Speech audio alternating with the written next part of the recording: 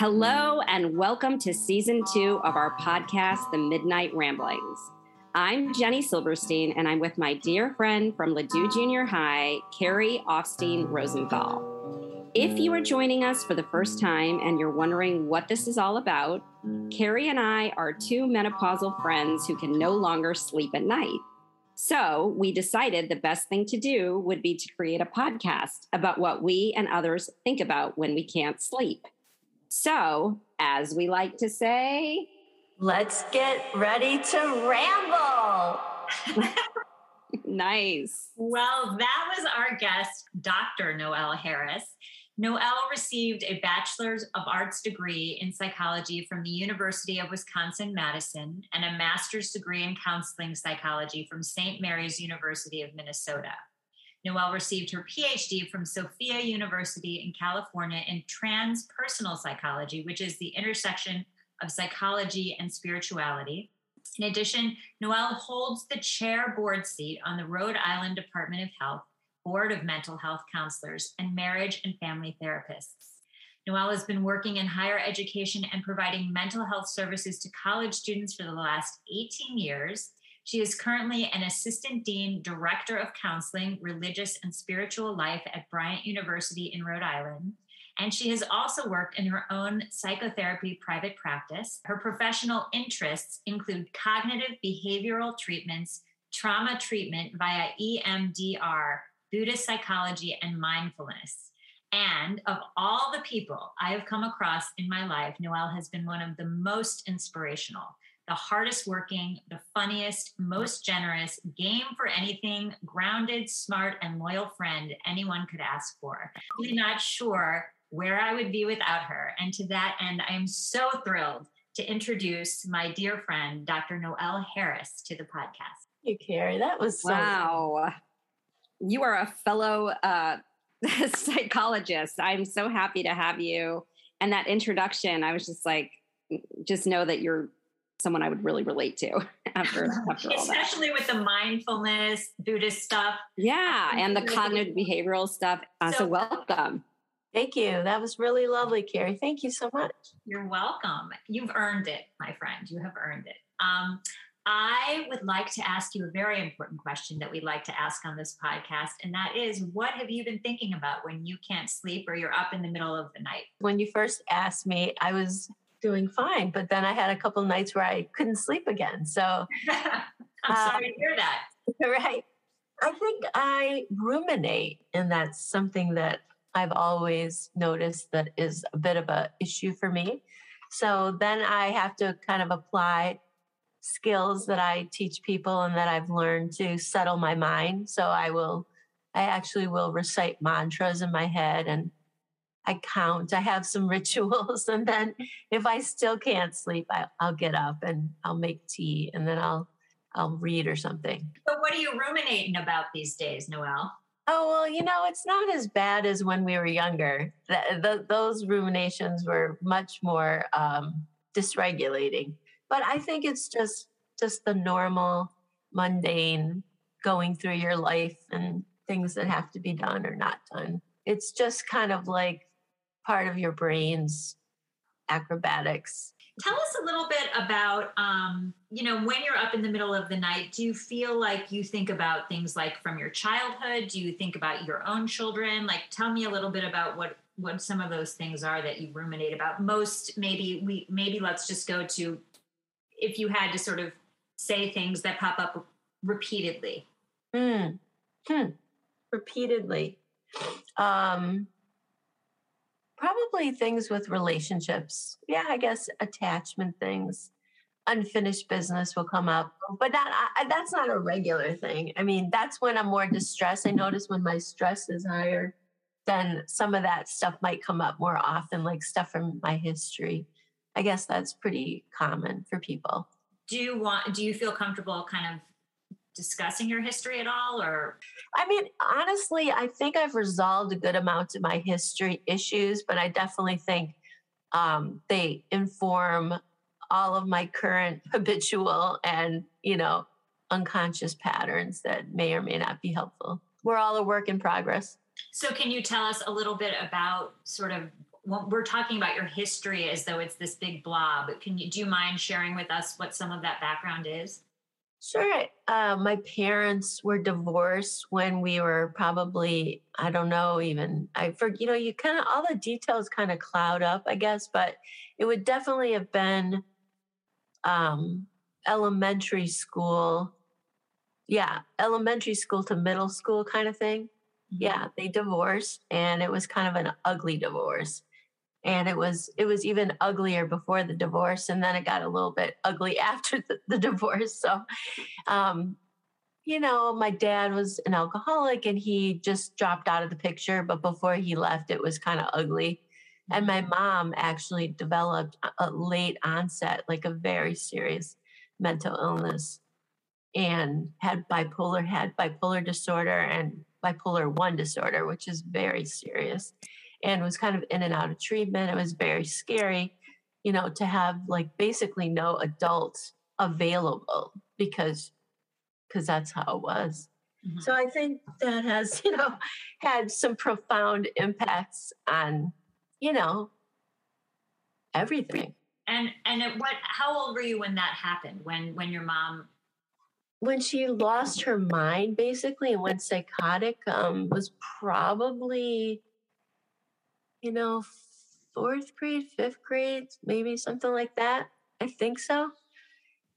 And then, are you comfortable talking about that your sister ended up being sort of in your charge in high school? Or was that in high school, or was that earlier? Yeah, it was. Yeah, she was 18 months older than us, so she kind of had a household, and that was pretty crazy. We also basically had to go through the court system to be emancipated from her, because from your mom. Yeah, because it became pretty inhabitable to live the life. So, did she go into a hospital? She went in and out of a couple hospitals, and I think that she, this is sort of not when people were as open about mental illness. Like, they're not 100% now, but on a continuum, it was much worse back then. And so I think she was in some level of denial.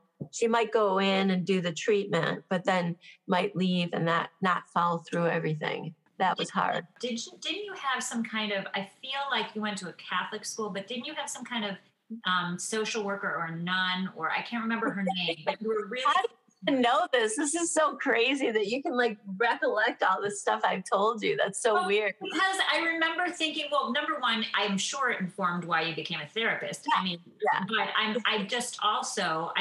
I remember feeling like that woman sort of was this anchor for you. And I thought you might want to talk about it. Totally, that's completely true. There were a couple of them. One was a nun, but one was just a woman who was a guidance counselor, and she taught psychology.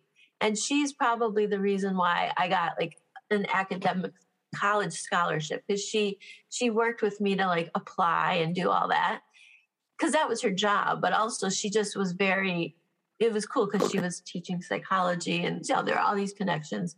So yeah, that's kind of how, and these people are just really very, very helpful and supportive people. And we needed some social support, and they were very loving and kind to us and helped us out. And they were part of the Catholic school Dominican nuns. Some of them were the Dominican nuns, I guess. But I think, just listening to just a bit of your story, I just, all of us, or many of us, I should say, who become psychologists or therapists or in the helping profession, are always, influenced by our own experiences. And typically there's usually someone in our life, and it may not be our parents. And in a lot of ways it isn't our parents, who, fill that void, whatever that void is, and come in and help us through a really hard time. And I remember, and you could leave this in or cut it out, but when I was training as a therapist, there was a little boy who loved to play basketball, and his parents were both, not in the picture, and his grandmother had raised him. And I'd written this story Carrie knows I used to write these little stories, and yours is reminding me of this, called Little Balls Can Fly. And it was about this ball that was sort of kicked into a corner, and it was sort of deflated. And along came somebody and picked up the ball and, started really like taking care of the ball, like the nun, or whoever it was. And soon the ball sort of like starts to bounce. And then and in the end of the story, it sort of like bounces and becomes the sun. And it's like a children's book. Sure. And as a therapist, what have you learned by your own story that now I heard that you work with some college students and things like that. How often does your experience come into helping other people?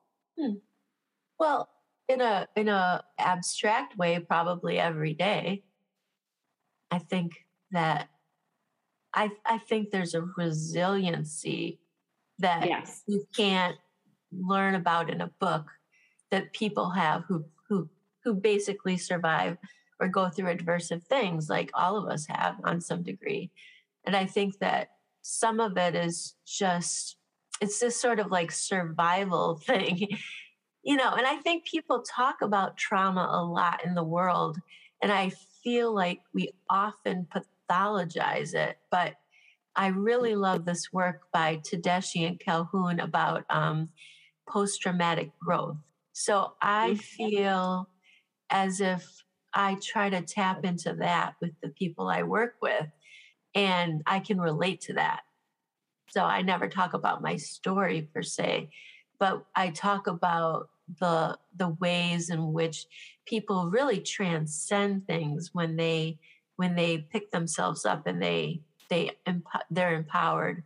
One thing that I was just going to say about that, Noelle, so I'm going to take us back to college. So here I am in college, and, your friends, you're talking, I hear all these details about Noelle, who's not a complainer, so it wasn't done in a complaining way, but she's telling me all this stuff, and I'm sad about a boy. And I will never forget that you said to me. This is another comment that you'll never forget about. No. Careful what you say to Carrie, because she has a really good memory. I know. But this is something that really, really always has struck with me in terms of your generosity, but also in terms of how to approach other people. I would talk to you about like some stupid boy thing. And you would say, and I would be like, oh God, forget it. Compared to what you've gone through, this is nothing. And you're like, Carrie, you're entitled to have your own pain. Like you were always so gracious in that way. And it always struck me because I feel like I would have been far more bitter or far more, think about it. I just want to set the stage a little bit. We're at school. My parents are paying for my college education. Noelle's got scholarships. No one's helping her out. She is literally, fighting her way through this, which to me gets to what you were talking about. And that's why I used the word strong earlier. In terms of resiliency, it's like there could be no better therapist to teach resiliency than you, really. And you've certainly taught me that. And I wonder, do you ever doubt yourself, or do you always know you can get through things? Of course. I think when you talked to me the other day and you picked up on something, I think, yeah, of course, like all the time. I think that's, So your history then doesn't provide, but long term though, I think on some level, people always feel like an imposter, at some level, I don't know, but a lot of people I talk to have lots of those kinds of insecurities that come up occasionally, but mostly you damp them down and you move on. But I think for the most part, I know that I am doing good for people. For the most part, I feel like I'm pretty good at what I do at this point. And my stuff is, I'm aware enough about it that I can go beyond that and use that. But for the most part, I feel like pretty blessed to have these people tell me their life stories. And then it's just pretty amazing what happens actually in the therapy room when you can get to that place where, I don't know how to describe it exactly, but I would say Csikszentmihalyi explained it the best with the flow state. Yeah. And when I really allow myself to connect to another person, a human being, and I have the time and space to do that, and we are mutually at this place where we're open to one another, I feel like something happens where I lose track of the time and everything, and I'm just really involved with this person's experience, and they let you in on some level that's just, it's different than anything else that I've ever experienced, and you can kind of go deep, and then so that's really amazing to me. And I guess while that's still happening and people still allow me to do that, I'll feel like this work is still beneficial. You know what I mean, Jen? Yeah, I can totally relate to what you're saying. And there is nothing quite like it. Because whenever you've gone through your own adversity and you have reached a level of not only survival, but really resiliency, as you described it, I think there's just this trust in the process of life. Yeah. Does that help you in your own life, as you age or, move toward the unknown? Well, I'm not sure. Well, I like the whole, I mean, what came up was this resonance with this thing I use in the office a lot, where I talk about where people, when people are stuck in their suffering, the way their biases or whatever. And so I'll often talk about Buddhist psychology and how, that pain is an inevitable part of life, but that suffering is optional. And suffering happens because we choose to attach ourselves to things and we're grasping, and then I always think about, from the plant matter to human life when something's born, and then pretty much as soon as it's born, it begins to decay and people are sick and they have joy and people are born, but then people get sick and old and they have injuries and disease and then they die. But right now, if you have some semblance of health and wellness and awareness, you can sort of decide to drop the story. But you first have to know what the story is. So that's what I'm thinking about when I think about death. I guess I'm thinking about what's before death.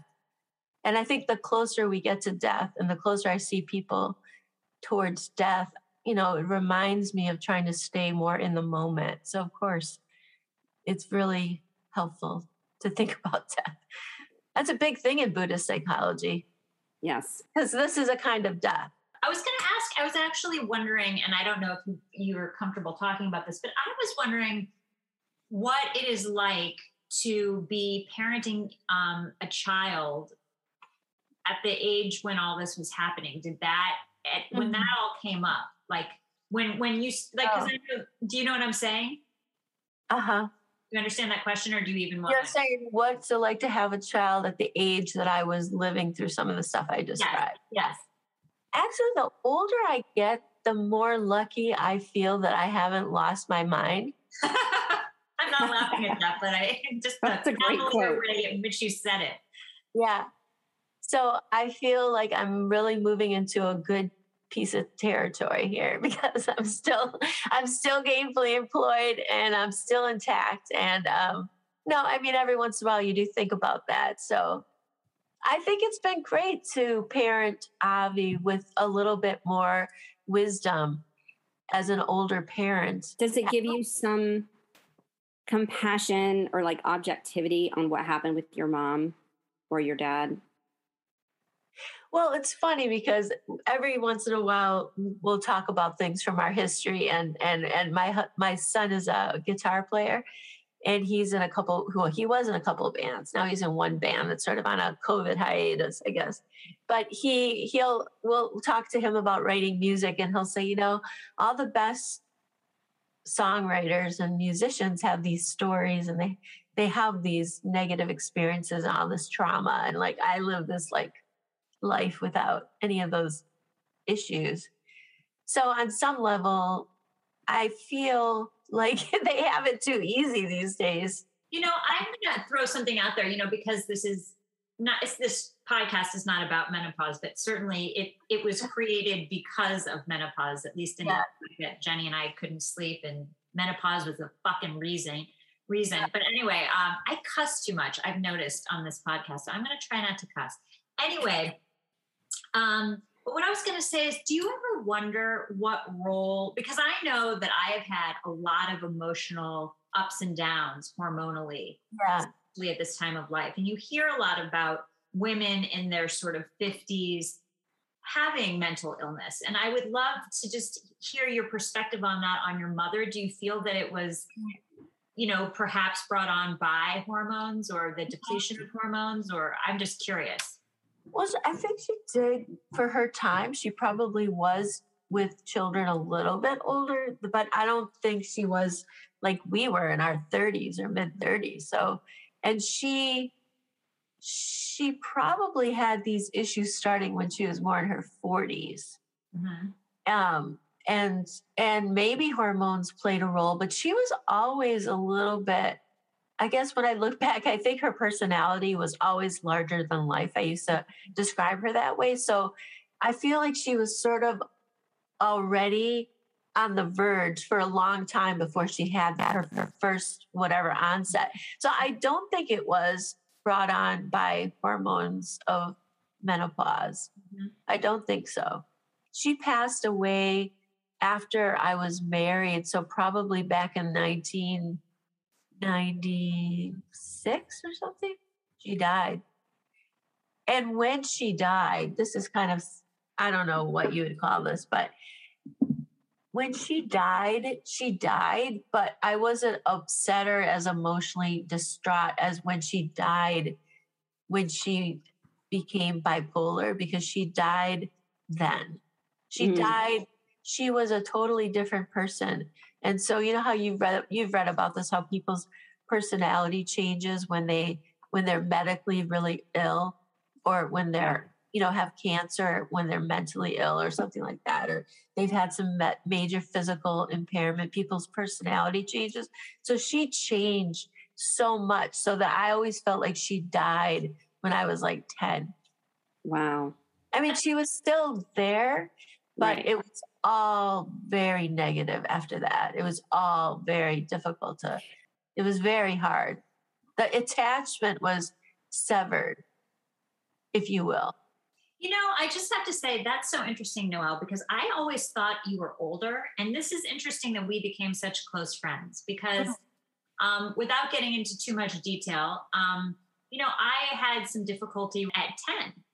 Yeah. I mean, it's interesting. And I think there was definitely a shift, not a death, but a shift in my perception of that relationship at 10. It's when my parents got divorced.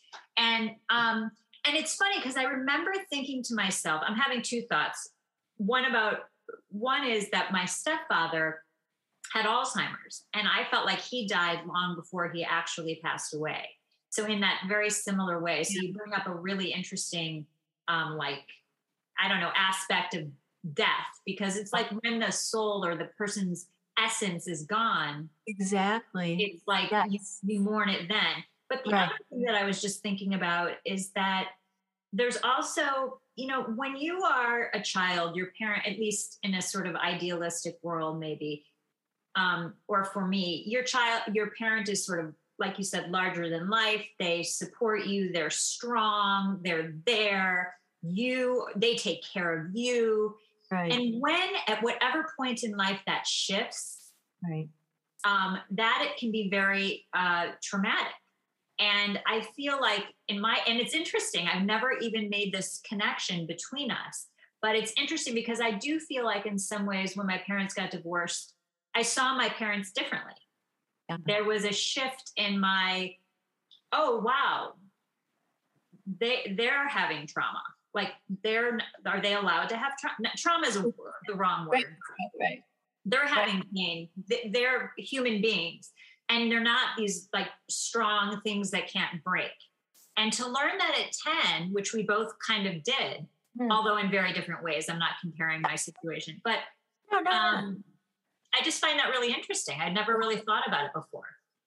And 10 is, I think, 10, 9, whatever before teen, preteen, or whatever. I think that's sort of right when people begin to have a little bit more of like awareness, not even a lot. It's just beginning of it, but then when, you get to be in your, I don't know, you just become more and more aware of things as you age that you weren't, but you're exposed to more when your folks get divorced, because then people start talking about it more than they normally, now when you're, married, you try to not say certain things in front of your kids, and you sort of, I guess you try to be what you think you should be, which is like keep the parent stuff sort of separate and sort of keep a boundary around that adult stuff. But when you're exposed to folks who are separating and divorcing, you're exposed to a large level of adult material very early, and they'll become parentified, and they'll be like taking over some of that stuff, and that's very what we consider to be not the developmental norm. And what would you say, Noelle, in your experience as a psychologist, to either a listener that is going through a divorce, or to a child or college student, teenager, preteen teenager that is going through their parents getting a divorce? What, in your expertise, would you say, knowing the experience you went through on a personal level and now treating, what would you say just to help that person gain any kind of perspective? Yeah. I mean, I know it's different for everyone, but. And I have to say, just to be clear, I'm not a psychologist. I haven't done the psychologist route. I'm a psychotherapist. Psychotherapist. Right. But I don't want to be a poser, so I'm just saying. So I would say, if possible, try to get your own therapist so your child doesn't become that person for you. And, try to keep boundaries, because so many students are really showing up with these robust attachment problems because they are, projecting, or, have, schemas of all this abandonment and dishonesty stuff because of their parents' stuff that they saw got worked out in front of them, or they saw the ramifications of whatever the parent did and was hiding from the other parent, so it's very complicated. And these kiddos basically take on, sort of adopt some of that stuff for their own issues, and then it becomes a part of their attachment style.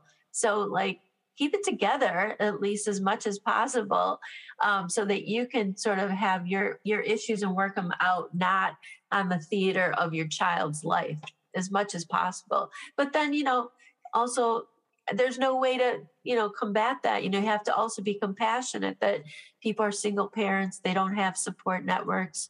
So it's going to happen. And I guess to be understanding too, that there's no way you can, if I would be a total fucking mess right now, if I was getting a divorce, there's no way I would be able to be what I'm describing to you. So it's so stupid that I'm even saying it. It's a paradox, but at the same time, just recognizing how much kids soak up.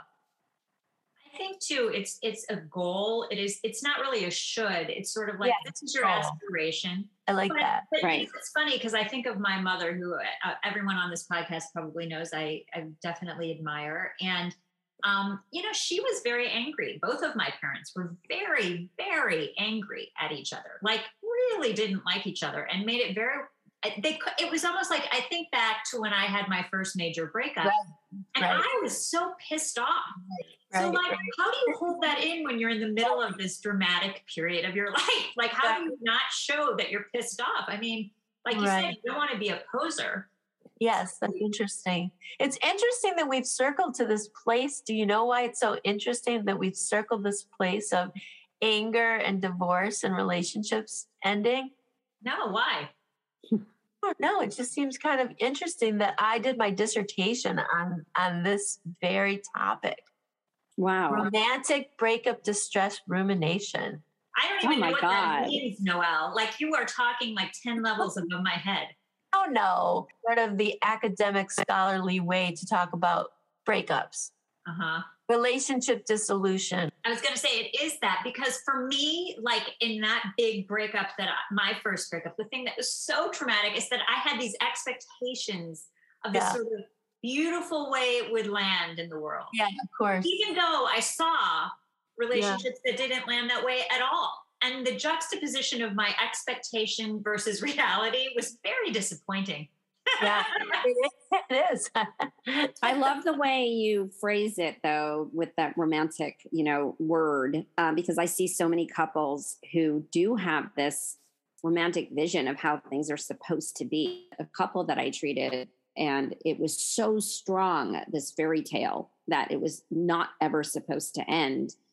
So much so that it held the other person accountable to being what he thought was, his story or the reflection of how she should be. And it really, threatened the relationship, and it didn't really allow her to be who she was.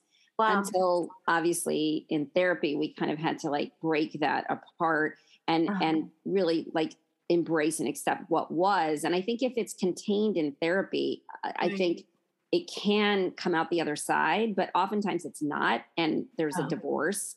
There's a separation because this romantic idealism. And I would love to know, you started out talking about ruminating in the middle of the night. Yeah. And there's this word ruminating in your dissertation. So of this romantic dissolution. Right. Tell me a little bit more about just the dissertation. It just sounds.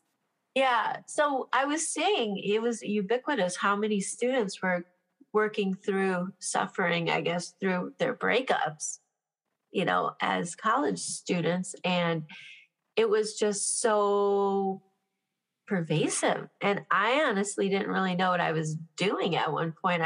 They would come in and talk about this sadness and the longing, and I felt like sometimes by the end of the session they seemed worse than they were when they started the session.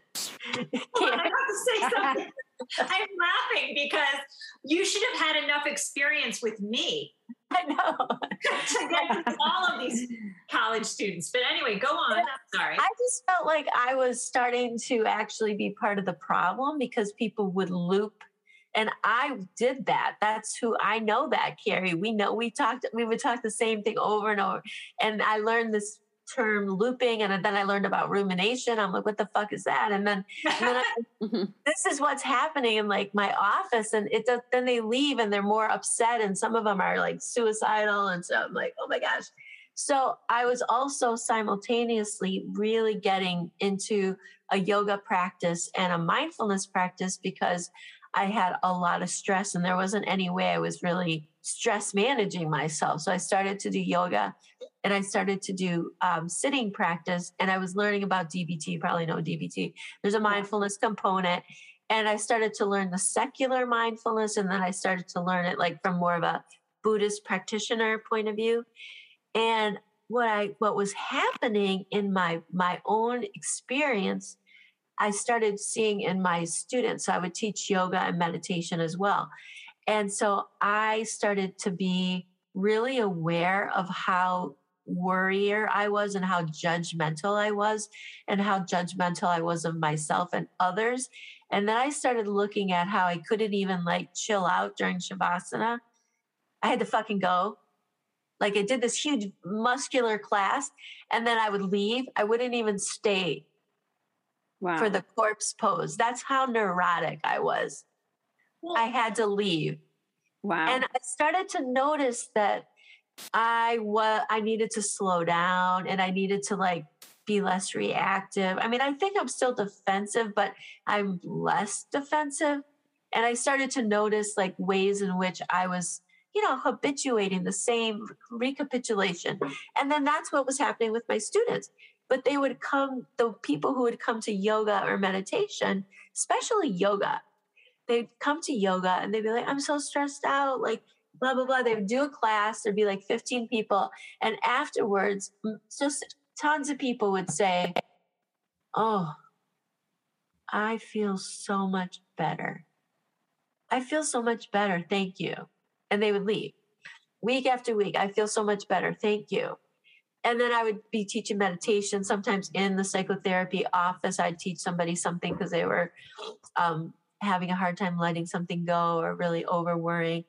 And so I started thinking, like, how can I put this stuff together and do a holistic practice so people aren't talking, looping, sad, ruminating, worry, stories of the past, worries of the future? How can I do something so in the present moment they can let their story go, feel their body, feel in control? When you do yoga, you activate testosterone, which is an activating hormone, and you decrease cortisol, which is a stress hormone. So when the practice of yoga is actually a sympathetic nervous system regulator, it's a limbic system boost. Yeah. Okay, I have like 16 questions, but here's one of them. One time when I was feeling particularly anxious, I decided, my mother, of course, said, why don't you go to a yoga class? And so I went to my very first yoga class, and guess who freaked the fuck out? Me. Because in those quiet moments, my brain started like doing exactly what you're talking about. So what is the... Did you get emotional, Carrie? Did you cry or get emotional? Did you have I did not. It was all inside. No. Okay. And so some people will break down. Some people will break down in a yoga. I did not break down.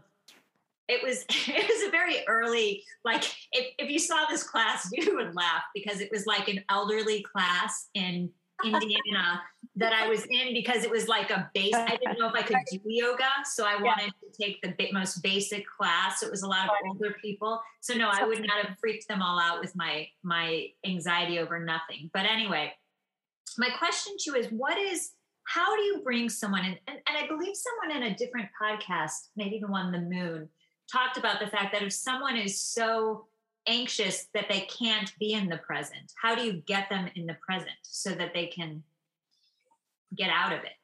Because I could not. I remember being like, this is not relaxing. This is freaking me out. I think it really takes a little bit of time for certain people. Some people can't tolerate it. Yeah. And some people, it takes years for them. I don't think if somebody told me to do these things, 40 years ago, I wouldn't have been able to receive that.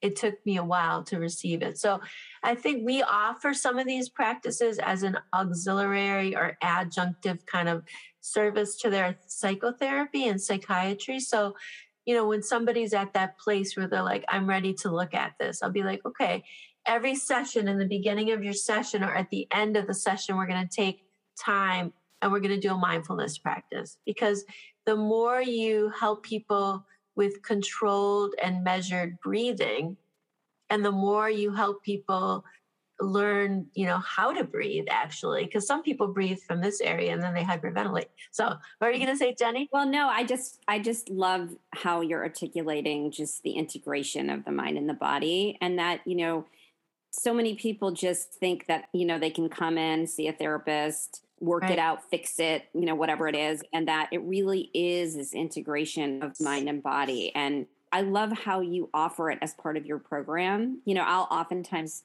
make it part of my program too. A lot of my clients go to yoga or meditate or do mindfulness practices, but to me, it's the way that you said it, it really is like an attitude of being ready to accept it. And once, because a lot of people will come in and say, I tried meditation, I can't do it. My mind races, forget it. And they're not ready. They're not ready to really like sink in to what is really going on. So they kind of dismiss it until, the rubber hits the road and they really kind of understand that it is about really connecting the breath and to the racing mind and to the thoughts. We walk around in our bodies so disconnected and just thinking like thought bubbles, like we all have a thought bubble around us. And yet what we failed to recognize, and what your program is really supporting, which I really love to hear, is, you know, the thought bubbles and then the breath are you know, integrating, and that we are, as we walk around, you know, I help people as well just really connect that you always have your breath, you know, you always have the present moment, and that it's a tool that you forget about. It's such a lesson for so many people, don't you think? Yeah, it's a tool. Yeah, it's a good tool. Here's my question about being a therapist. Do you guys ever feel hopeless with clients? Do you ever feel like, you know, I don't have a strategy that's going to help them? And then do you just send them off to another therapist? You don't want to leave them. You know what I mean? But like, do you ever feel that way? Because I feel like that would happen because people say they want to change, but maybe aren't ready to your point. It's interesting that you're asking this question, because I just had this conversation with two therapists, because I supervise the you know, my staff. And I'm also therapizing people. So they talk about their stuck points or impasses, and I have one person now, and I have a person in my mind that I went to, and that when you asked that question, and every once in a while, there is a person that I can't connect to. And what I've learned is, and on the person I'm thinking about and the other one that I worked with for a long time, I could connect to. This one I can't connect to, but I feel like what you're describing is applying this hopelessness with my treatment. And I try not to get angry and have that come through, because I would be rejecting this person, and this person has had a lot of rejections, and I'm trying to do no harm. Yeah, I mean, I think that, you know, when there's a stuck point in therapy, or when somebody, it's just like when you go to a massage therapist and there's a huge knot, and it's like, is this ever gonna is it ever going to go? Yeah. Is it ever going to work? You know, my belief is, I mean, certainly there's more flow states with certain clients, like where things just start really working. And then there are some people where in their own body and mind, it's so difficult for them to get to a certain point. But my belief is always, if they're there, there's a way through. You know, if the massage therapist is working on that knot, there's a way to release that stress. And if somebody is present and they're, you know, open, they are going to get through it. Like there's many points, you know, I'm just thinking of a few different clients that I've worked with where I've thought, oh my God, like, you know, this pattern is so ingrained in this either person or couple, or that, you know, here we are again, back to the same stuck point. And then when I've said something like, you know, maybe we should think about, you know, you guys splitting. You know, I don't really ever say it, but sometimes, and there's just such a pull that they know, like they are wanting to be there for treatment to work through this. And they have to get sometimes to letting go in order to get back on the path. And so sometimes it'll go, and they'll say, don't say that, Dr. Silberstein. Don't say that. We're here to work on our relationship. And I'm like, great, let's talk about that, you know? Well, okay. But on that note, I'm going to just go a step further. Based on, Noelle, not to keep harping on your particular past, but we all have pasts. And I'm wondering how, when you see a college student come in like me, who, you know, is upset about their boyfriend or, you know, whatever, and their life is pretty damn good, right? And they don't have the appreciation for that. Do you ever feel judgmental of that? I know as a therapist, you're not supposed to feel judgmental, but I would wonder how you don't feel judgmental. Well, I think I learned in the beginning, because I would minimize people's pain more, because I would do what you just described. And I didn't really have the depth of empathy that I needed to have to appreciate that everyone has suffering, that it just looks different. And when you peel back, not to use a dead cliche, but when you peel back the onion, or you begin to sort of deconstruct what they're actually saying, and after a couple sessions, they begin to trust you. I almost always find just a real different story. So, I sat with some woman for three sessions before she told me she was molested. I sat with somebody for multiple sessions before I found out that they were raped. The person you're describing yourself, after a couple sessions, I would learn that, your parents were divorced and there was all this dynamic stuff happening and trauma or whatever. So, all of this stuff I now know is all connected to people's attachment styles and all this sort of object relations, how we, internalize love objects. But when I was, not as experienced, I couldn't apply that very well. But now I can apply it very well. And so even if I can't completely connect with someone's, immature presentation of distress, I can appreciate their suffering. Yeah, I think that's a beautiful way of putting it. And I've learned that people who have had traumatic events and adversity, this, Jenny, they're typically more empathic. Oh, for sure. Authentic. Yeah, I would agree with that. Yeah. So I have a question. So I have to give you a little background on the question, which is that I do this thing. I can remember once, don't laugh, when you both will laugh when you hear this. But I remember once, watching Oprah Winfrey, and I was like, does she understand life? Because she sure talks like she understands life. And I often, when I'm with a therapist, think to myself, and I know they don't have perfect lives.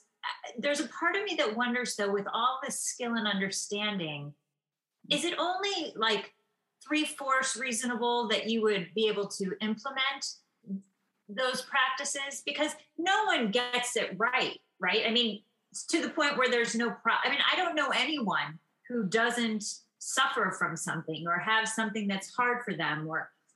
So is it, but yet there are so many great therapists out there and smart philosophers who understand the best, really great ways to cope. And yet there's no one who really, is it sort of an impossible, like in the same way that we have romanticized views of relationships, do we have romanticized views of like human health? What's your consultation question, Carrie? I don't know what that means. I'm not clear. And are you saying if we know the direct wellness antidote to all the problems, then why is there any suffering at all? Is that the question? Sort of like, why can't we get past the suffering? If there are answers out there, there are so many smart people who know it. And even I'm really specifically talking about practitioners. I see. Okay. Who really have all of this experience. Okay. Well, I would say there's so many reasons why. Yeah. Yes. One of them is that we as therapists, I think you can easily look at other people's stuff and be analytical about it. But when you get caught up in your own triggers and activations and things like that, that's totally different. So, right, sometimes you can't see your own stuff the way you can see other people's. I guess what I'm saying is, what is a realistic, not a romantic, expectation of human psychological health? Okay. I guess that's my question. Well, I would think that it would be close to, one of the things I don't like about the DSM and Western psychology, the DSM, the Bible of therapies, psychiatry, because it diagnoses, it diagnoses people, right? It's very pathological, right? But one thing I did learn when I was teaching psychopathology is that in order to have disorders, and you know this, Jenny, because you're a psychologist, somebody has to have distress and impairment. So if you kind of look at that and you look at the Buddha's sort of idea of wellness, you would say the lack of disease would be the lack of disease, the lack of dis-ease, the lack of disease and the lack of dis-ease. Mm-hmm.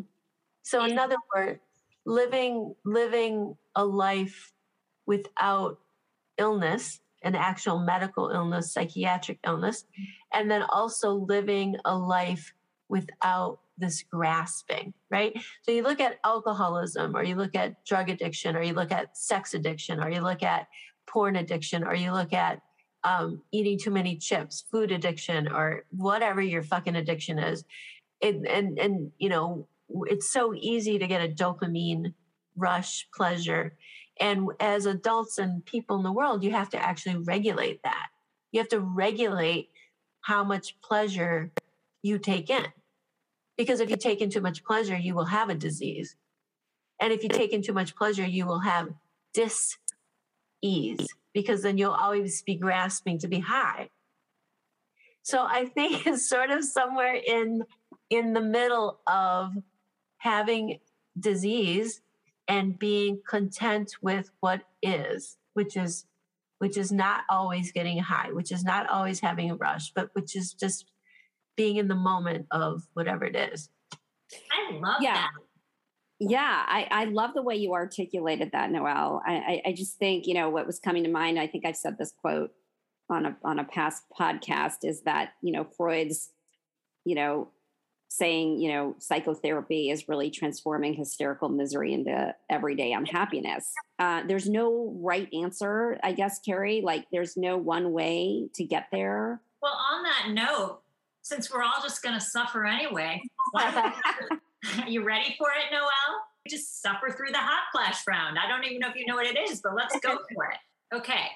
Which best describes your approach to aging? A, let nature take its course. B, color, inject, or cut me open as is necessary. Or C, all of the above.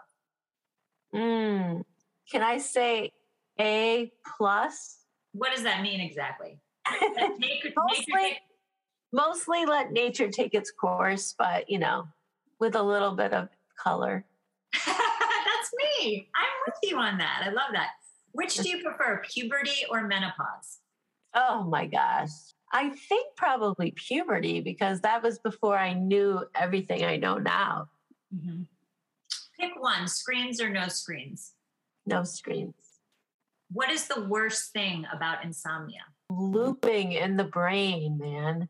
When I remember there were so many weeks where I just could not go to sleep and I just couldn't shut my head off. So I would start reading, and that got better. What is the best thing about insomnia? The best thing about insomnia is nobody is around to ask you to do anything for them. I